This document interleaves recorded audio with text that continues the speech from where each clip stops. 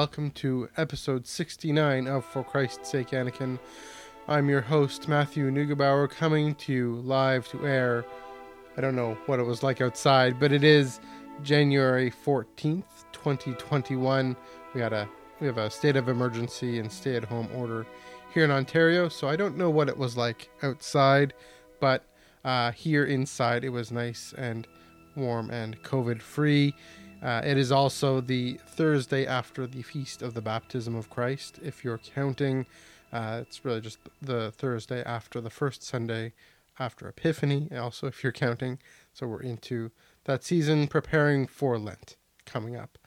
I am joined, as always, by R2-D2 and my handy water bottle.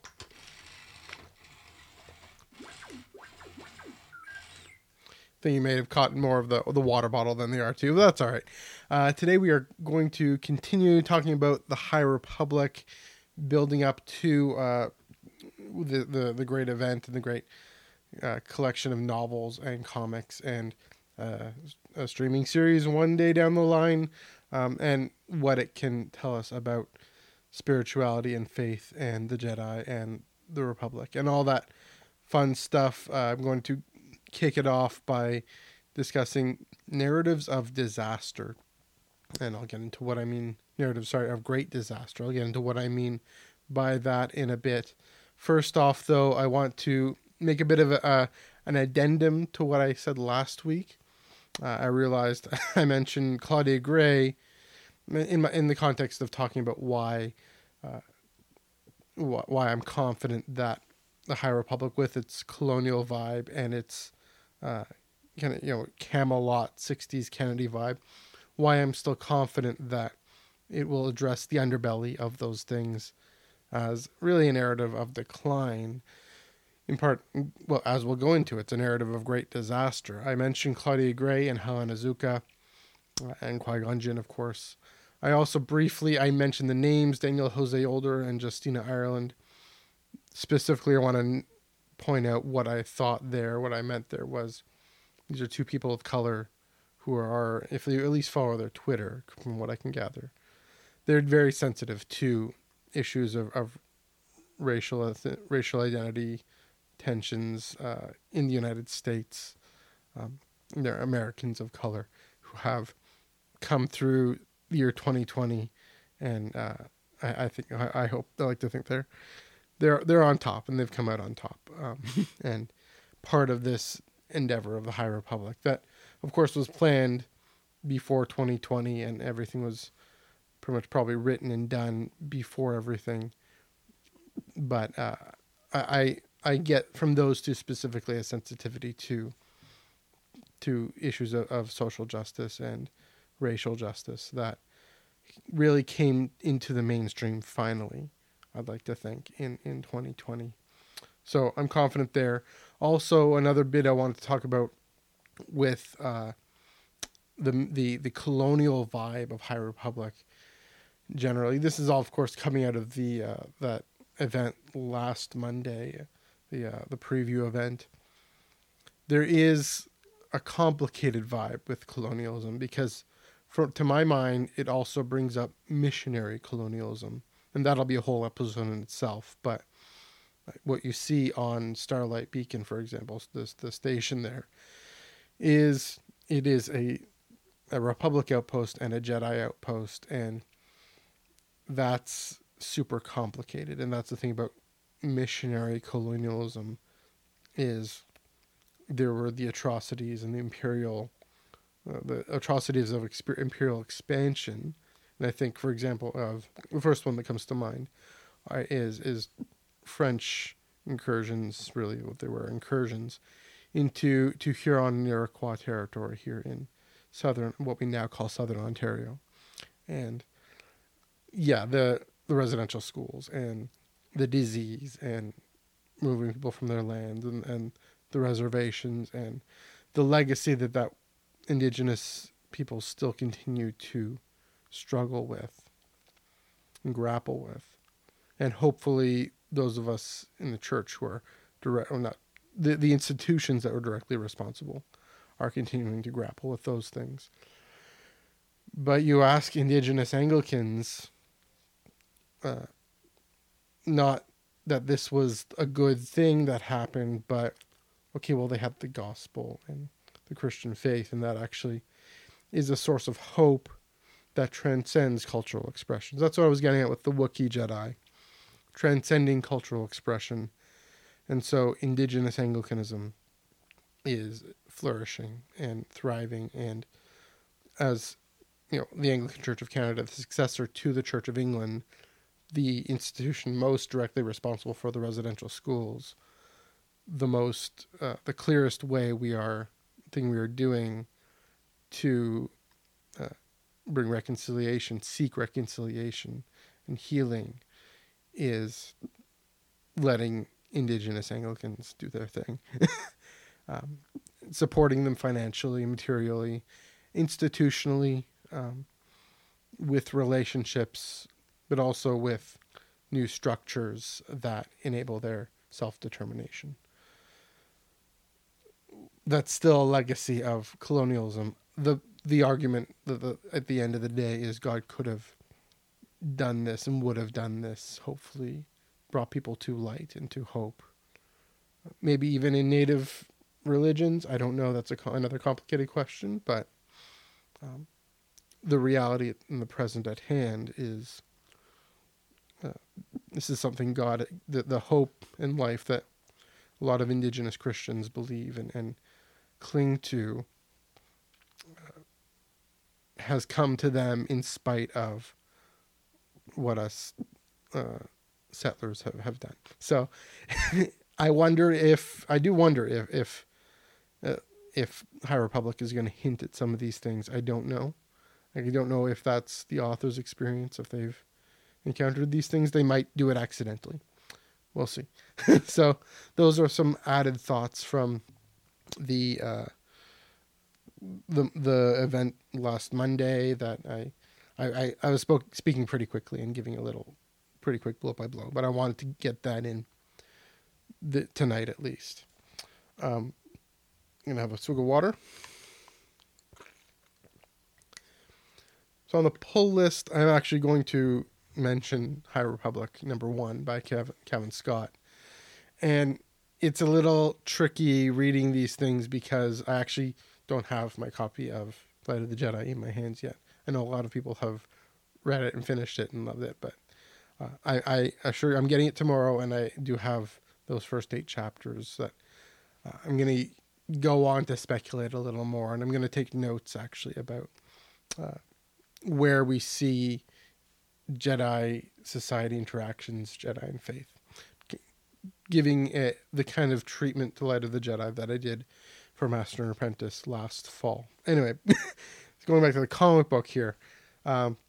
Yeah, it was a good start. It was an interesting look at Keeve Trennis and her Trandoshan master, who I kind of hope isn't sus, as the kids say. I hope that it doesn't fall into the trap of all Trandoshans are evil, or evil bounty hunter, the weird thing going on there. But that last page does have an odd hint towards that. Also, Yoda's already a Grand Master at 700, and that's fascinating because he's supposed to be out and about training Padawans, and yet he's also a Grand Master, which I guess that could work. I don't know. I'll be curious to see, I think in Daniel Jose Older's IDW Adventures comic, how Yoda going around the galaxy as a Grandmaster relates to what a Grandmaster is when it comes to the Council. And that's what we've always been led to believe is he's Space Pope, right? He's leads the Council first among equals. But maybe not. That's the thing, is what we're looking at. Here's a segue for you guys. What we're looking at with the High Republic is, as I said last week, a moment of great change and transition and reassessment and reevaluation of how the Jedi do their thing. What is that thing that they do? How they relate to the Republic and how they understand themselves. And it seems to me that this great hyperspace disaster is going to have a very profound effect on that. That leads them ultimately to both the being captured by in the thrall of Republic politics by the end of the Republic. But also, I'm curious then to see, does this plant the seeds for Yoda and Obi-Wan being able to figure out, okay, what comes next? What do we do now? Kanan, Ahsoka, all these, lots of Jedi who survive Order 66. And that fascinating question that I have is, how do Jedi respond to disaster, right? There's, of course, the disaster of the great disaster of the High Republic, the greater disaster of Order 66. You can argue, yeah, it's hard to argue which was the greater disaster, but the two are linked together. So I'll take some more water, listen to some more R2. He's running from disaster himself. So, again, the reason I'm bringing this theme up is in part because the great disaster definitely kicks off, and it is the impetus for really everything. Seems to be what happens in the High Republic. It's the thing that everyone's responding to. I, again, haven't read Light of the Jedi fully, so I don't fully know what it is, but I suspect it is something to do with hyperspace not being as usable or reliable as people thought and people are used to. What's interesting, what's fascinating, what's odd is this isn't the only narrative of disaster that we're actually encountering in big franchise sci-fi in the year 2021 and 2020 as well. Both Star Trek series that came out in 2020, Picard Season 1 and Discovery Season 3, those are our narratives post-disaster. And that's an interesting convergence. And the Discovery one is a narrative after a warp speed disaster. That something called the burn, where all the dilithium gets destroyed. The dilithium being in Star Trek, the thing that powers warp drives. And so people aren't able to... I'll get to what the implications of that are, but it's pretty apparent. They can't go from planet to planet. And so that's an interesting convergence, because both Star Trek, both Discovery Season 3 and High Republic were written separately, probably a few years ago, if not, early 2019 or 2020 development. I guess they might have been filmed then. And of course, Picard, it's a bit of a smaller disaster, but the android uprising on Utopia Planitia, the Martian starship, the Martian starbase. But the shipbuilding starbase, and that leads to widespread distrust of androids and widespread distrust of Romulans, because it's discovered that that's a Romulan ploy. And so, it's framed as a disaster by Picard because, in his view, it leads the Federation to abandon its principles, both towards androids and towards Romulans, who the Federation was making great strides of peace towards. And so those diplomatic talks break down, diplomatic relationship breaks down. The Federation becomes very insular and self-interested. And for Picard, that is the ultimate betrayal of everything he's sworn to protect and sworn to pursue as a Starfleet officer. So that is a disaster too. The other thing we're seeing, and I didn't know this was coming, was The Expanse Season 5. And you could say The Expanse is always a little dystopian, but it's being more realist often. What I didn't know was season 5 and the book that this is based on really, it's the aftermath of a disaster that really shifts the balance of political balance of power in the solar system. And the premise of that show in the book series that it's based on is Earth is a government, Mars is a government, and then there's an outer planetary alliance that is former Earth and Mars controlled miners who have now been able to establish, partway through the series, establish their own independent state. And season 5, I won't necessarily get into the details of it, but they launch an attack, this outer planetary alliance, on asteroid belts. They're called belters, so they're miners on these asteroids. They launch this attack that is somewhat successful on Earth and Mars, and allowing a degree of their independence and asserting their own power. And so we have these 4 stories. I'm sure there's more. I'm sure there are more that I'm not can't remember at the moment. But it's fascinating. Then in 2020, all these things developed much long before 2020.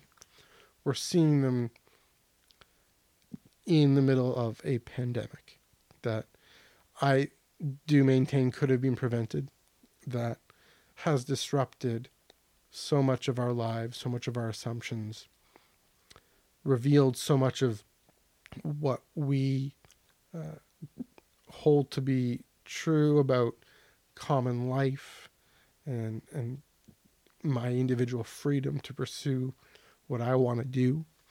It's pressed those things. And what's important to note there is that, of course, this isn't by no means the first time that's happened. That art imitating life, and art imitating life in the midst of a disaster. When I mentioned maybe a few months ago, I was late last year, 2019, or 2020, sorry. It's now 2021. That fall semester-ish, I was helping teach a class with church on the apocalyptic literature. And those were all about, and famously, apocalypses are, the visions of God coming and ending creation as we know it, and not just ending, but changing, fundamentally altering it. Usually with these very fantastical symbols and images. And almost always, those stories are a response to crisis. A response to a crisis that has undone ultimate meaning, or undone, not ultimate meaning, it reveals ultimate meaning, but undone the way things just business as usual as they've been for the last how many centuries or whatever. So you have, just bring to mind, you have the book of Daniel. Many scholars believe that was written in light of the Assyrian Greeks marching on Jerusalem and destroying the temple and sacrificing a pig on the altar.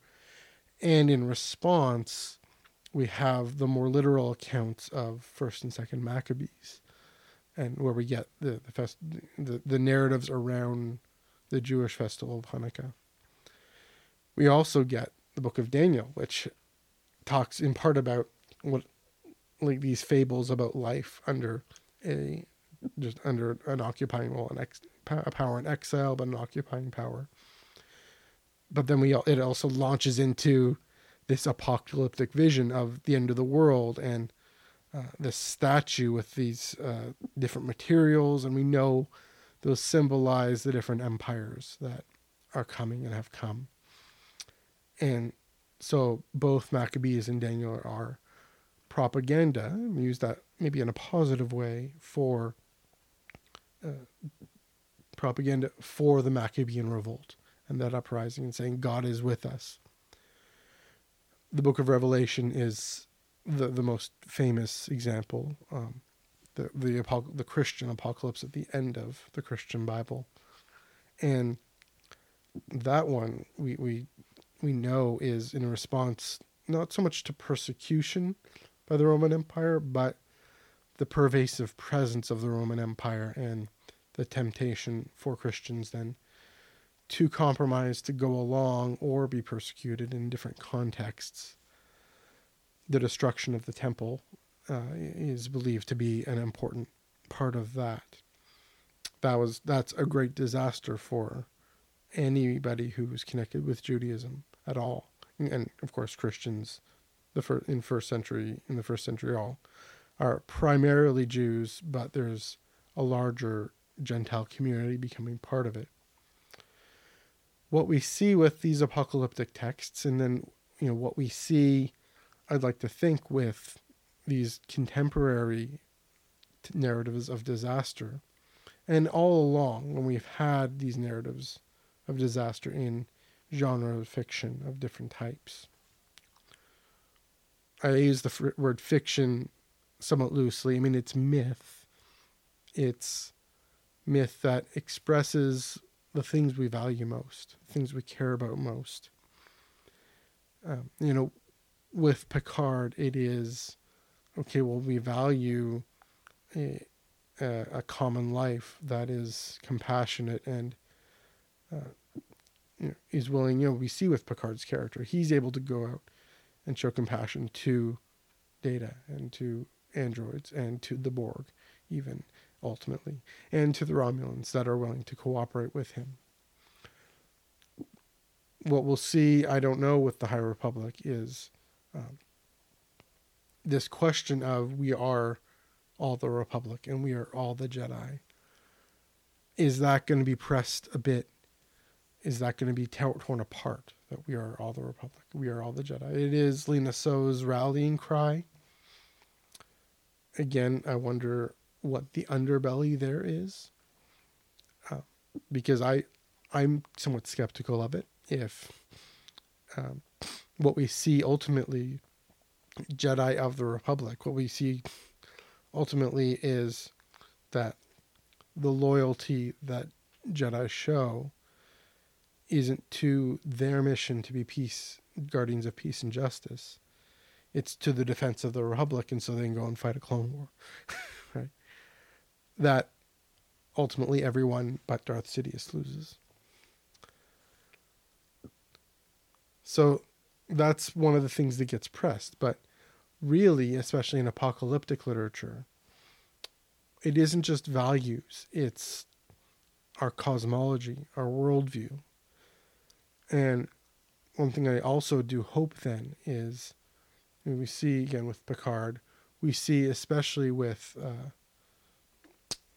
Discovery, is the worldview is that we're all interconnected, that we belong together. And at the end of Discovery, there's this wonderful soliloquy by Michael Burnham that really, I think, brings Trek back to what it is. That connection, cooperation, that bond.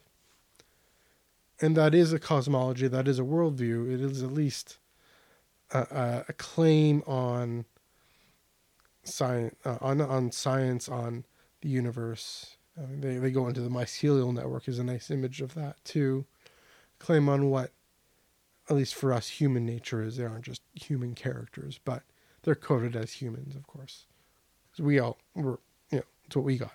But we don't just have humans. We have the rest of creation, as Christians say.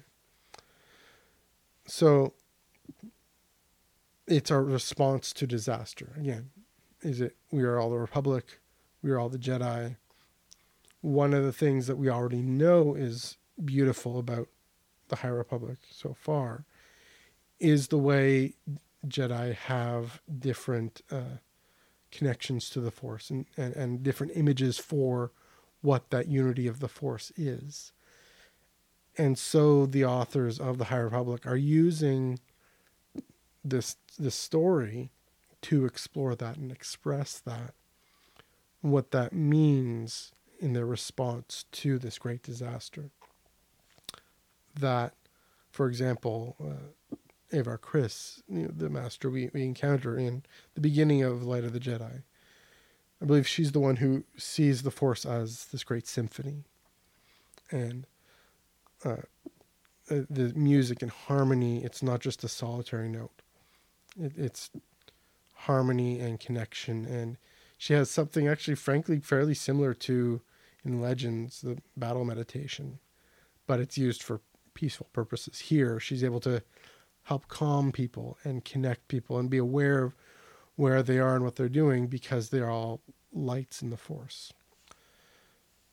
So it's this, in time of great darkness is when we really cling to the light. And I do want to see in the High Republic, even darkness within us, do we pursue the light, right?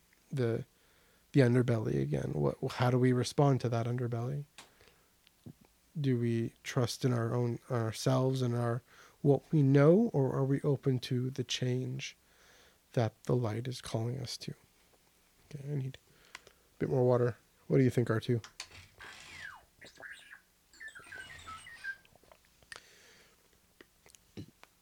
So I ended that section on a high note. I'm gonna get into a bit of a low note in the next two parts here.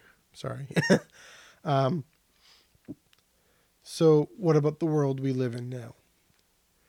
And what's fascinating is The Expanse coming out now. That was based on a series of books that I believe was written around 9/11. And when you look back into the history of, the recent history of disaster-ish sci-fi, I do think actually Star Trek Voyager was one of the first to really start this off in a very much more benign way. But there's this disaster that the Voyager crew experiences in the first moments of the show, in which they're flung, well, not the first moments, but in the first episode, they're flung all the way out from their home. And they have to explore what it means for them to be the Federation without the Federation, and uphold those values and identity in all the different circumstances they encounter without the support of that home, without the profit that comes from adhering to those principles. And it's not a monetary profit in that case, but it's the resources, but also the actual support, logistical support, personal, moral support. Anyway, Ron Moore, around 9/11, I think it's Voyager, he's fed up with it. He leaves because he's tired of the optimism. And says, you know what, 9/11, I'm going to reboot this older series called Battlestar Galactica. And it's going to begin with a 9/11 type event. And, of course, the showrunners for The Expanse, who happen to, of course, be the authors, James S.A. Corey is the pen name for them, a pair of guys. Anyway, bringing this show back now, and what I said at the beginning, just in season 5, we've come to what is really a 9/11 type event, and exploring. It does a good job of exploring the inner workings of people who see an event as horrific as attacking the Twin Towers. They see it as fighting for their freedom and their right to dignity and life. And what it makes for, it's never entirely sympathetic with them, right? It makes for Marco Inaros being an incredible villain, incredible, heartfelt, deep villain, deep emotion, deep psychology villain that, if you hear Keon Alexander talk about the process he went through in crafting this character and in his responses, or in crafting the portrayal, I should say, of this character. But we're still seeing this story, and it's kind of early days in season 5, although we're probably about halfway through it, but early days in this attack, so we haven't fully seen the aftermath of it. We are seeing the shifting allegiances and alliances. What it tells me, though, the fact that we're actually seeing this show now, What it tells me is we are still in the era. History, in 200 years, we are going to look back, whoever is alive, is going to look back at this era and say, oh yeah, this whole time was defined, marked by what happened in 9/11. It was marked by this great, powerful symbol of American dominance in the world. Just one morning in September, just taken out. And the scar that left in the American psyche, what it exposed about how that American dominance is more feeble than we think. Fast forward to 2016 to 2017. Fast forward to January 6th, 2021, where because that one event on September 11th, 2001 exposed the need for a new order of global politics, exposed the way America cannot stand on its own. And this is what happens when it keeps trying to do so. I'm not saying that the people themselves deserved it. I'm saying that there's a reason history doesn't move in a vacuum. This was, in the minds and hearts of the people who committed this atrocity, and it was an atrocity, of course. There was a provocation of American investment in American military investment in oil interests and all the bases, and meddling in political interests in the Middle East and in Latin America. That dominance founded on really a lot of fear of being attacked the very way they were attacked. They go and try to the UN, trying to make a case. They able to invade Afghanistan. They go make a case to invade Iraq, and the UN says no. They go and create this coalition of the willing, and I'm actually, one of the moments I'm proud of Canada for saying no to that, quote, coalition of the willing. We're seeing this narrative of the expanse now, and how really it is, I think, going to tell us we adapt to the changing landscape, or we continue to, at least, especially those in privilege, adapting to the changing landscape, or we continue to hunker down and double down and say, no, we will not change, and we are going to actually threaten our own democracy. And say, if Trump tells us this vote was stolen, well, he's told us everything we want to think and hear and feel anyways, to not change, that any change comes from that enemy over there, then we're going to go and treat them as an enemy over there. And it's still an inability to grapple with the reality that white male America is not the only thing out there and cannot call the shots. And you ask, okay, is China preferable or Russia preferable? No. A global common endeavor is what's preferable. I don't know how realistic that is all the time. I know that everyone has their interests and their squabbles, Canada included.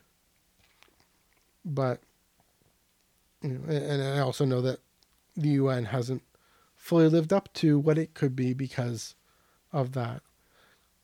But I think we've been scared into, in a good way, shocked into saying, in the global community, we need these safeguards around democracy. We need a global safeguard around democracy. And part of that safeguard is adapting to the needs on the ground. it's not to threatening our democracy and rising up and saying, stop the steal, and thereby being the people who stole or trying to steal. So that's an important reminder. The narrative of disaster exposes our fear of change. It exposes our fear of being told to stay inside or wear a mask. The only reason why Ontario is in a state of emergency right now, why our hospitals are filled to the brim, especially our intensive care units are filled to the brim, is because there were these simple individual one-on-one things we could have done. Masking, distancing. Yes, some people still did that and still got sick, just the one-off accidents and mistakes that happen. But I think at this scale, by and large, it's because people just didn't do that. Didn't respect that fully. Walmart being crowded and people just breathing everywhere and not wearing their masks properly. Here in Ontario, right? People gathering for Christmas. I know it's painful. I wanted to go visit my brother and his family in Saskatchewan for Christmas, and I couldn't. People still gathering outside their bubbles, and that being the super spreader moment. And so we have to have even greater draconian restrictions because we don't get it. This disaster just hasn't given or has revealed our inability to take the steps that we need to take. And I do think that is on a wider societal scale as well. We yet to introduce the infrastructure supports, introduce the healthcare supports, and the education supports, those investments that would prevent this from happening further down the line. The labor protections for what we see as emerging as a service class that aren't treated with the dignity of the full human right to stay home if you feel sick. That was true a year ago, and that's a big reason why this thing spread. I don't know. Hopefully, when the dust settles and legislators are able to come together and take stock, they're able to see that. But I don't know. I don't know if that's actually going to happen. I hope it does. Okay. Last bit of doom and gloom. Help me, Obi-Wan Kenobi. You're my only hope. That's perfect timing. So the last thing to say is, and I think I will end up on a more positive note, is it's fascinating, even doubly so, that we're getting two narratives of hyperspace and warp speed disasters, of transportation disasters, that both Discovery, which ended, Discovery Season 3 ended in 2021, and The High Republic, which was intended to kick off in 2020, but we got the beginning of 2021. Both involve, again, the inability to use faster than light travel. And I gather that's being explored in sci-fi novels, but it feels like a new concept, a new creative exploration to me. Because, I mean, there are genres of interplanetary society, sci-fi. And if you want to create interplanetary society, one of the plot devices and one of the conceits really of the genre is that they've developed faster than light travel. So you don't actually have to worry about the time it takes. I mean, the writer doesn't have to worry about the time it takes to get from one planet to the other. You can just go. There's the joke in Star Wars, of course, that a hyperspace trip takes as long as it needs to, as long as the story needs it to. I do wonder, there's a little bit there, just a bit of an aside, if that's kind of true in that hyperspace is connected to the Force, and the Force has a will and all that stuff. That's an aside, fan nerdy speculation. What is interesting here, though, is then what happens to these planetary societies, interplanetary societies, when faster than light travel just breaks and stops being the reliable way of getting from point A to point B. What we see with the High Republic at the beginning, at least, is, well, all these ships come flying broke right out of hyperspace, and I don't know what happens to the Hetzel system, but clearly they're in trouble. And imagine thousands of hold-on maneuvers happening on a solar system scale. That would be disastrous in itself for the people living there. And that's one of the things that galvanizes narratively, galvanizes the story, galvanizes the characters that we meet, is their response to this disaster in the Hetzel system. What we see with Discovery is it's 200 years after the burn that destroyed all the dilithium.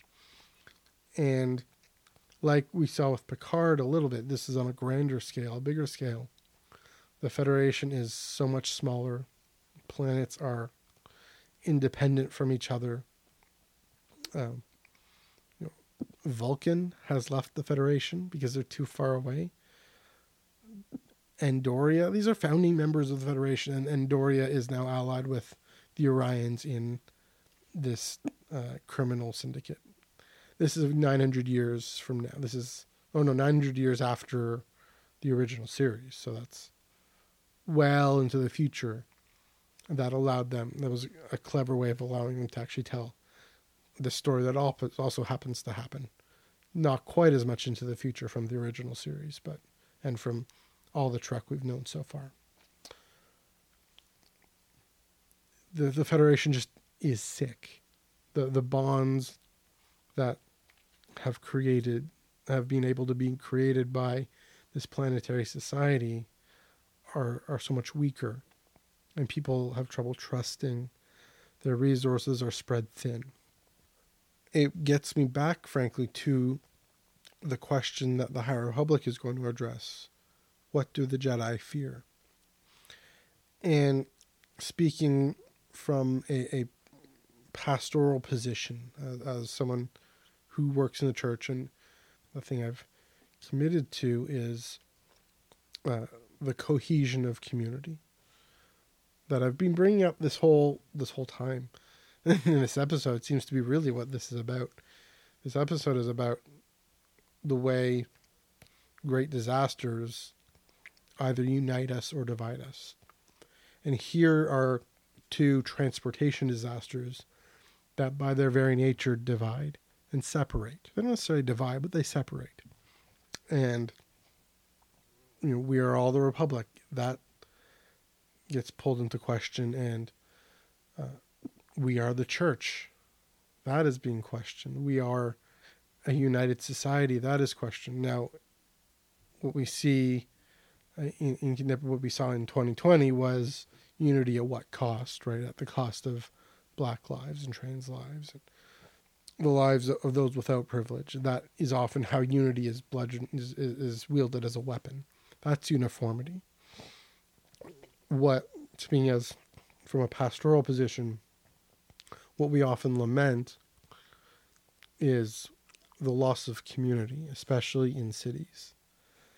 That the thing we fear is that our ability to influence people in the positive direction of God's love for the world and God's love for each other is weakened, and it's a fear because we tend to hold on and clamp down, or we tend to just change for the sake of changing, just to try everything.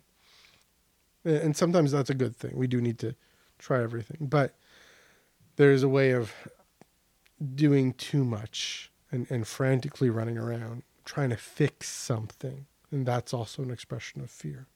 But it is true that in cities especially, We haven't had the type of personal relationships that sustain and heal and help people have meaning in their lives. People going from their apartment to their job to the gym, back home, never really encountering people and engaging people. And there are wonderful places where that is not the case. Star Wars fandom is a great place that is not the case. I have found that out firsthand. But there is still that lament, that loss that I think is being expressed by these transportation disasters, that we are cut off from each other. Pandemic is specifically, it's not so much a transportation disaster. We can still go driving or whatever. But you could see it as a disaster of, well, we called it social distancing. Right? We call it that. And that is such an unhelpful term. But for some people, unfortunately, it was accurate. They actually did isolate themselves socially. In some circumstances, sadly, in a lot of circumstances, people have had to, because either they aren't adept with the technology to connect, or people haven't reached out, or they can't handle being on Zoom all that time. So there's a lot of loneliness and loss. And it's this amazing thing of our role as compassionate, caring people, our role as church and fandom, or wherever community you find yourselves in. This is the question. Are you going to respond to these disasters, be it 9/11 or the Cylons destroying the colonies, or Marco Naros launching massive boulders at Earth, or the Sandorian uprising and loss of communications with the Romulans, or the burn and the destruction of dilithium, or this weird hyperspace disaster, or coronavirus, or whatever suffering and struggle we face throughout our lives. Are we going to cower in fear and lash out in fear and separate ourselves from each other? Or are we going to reach out and lend a hand, or say, hey, I'm lonely, I need help? In the face of disaster, are we going to divide, or are we going to unite? This has been episode 69 of For Christ's Sake, Anakin. If you like what you heard, please give me a follow, subscribe. Give me a follow on Twitter at NEUG485. Give me a like on Instagram and a follow on Instagram at MNEUG1138. I'm going to say that again, sorry, before I sign off fully. Are we getting in this disaster of a pandemic? This is a disaster of threatened democracy and global dissolution. Are we going to use it as an excuse to divide, or a reason to unite and come together? We are all humanity. We were all, in the Christian definition, we are all creation. And we all have a common source of love and life, and a common hope in being who we can be for each other. Thanks for listening, and may the Force be with you always.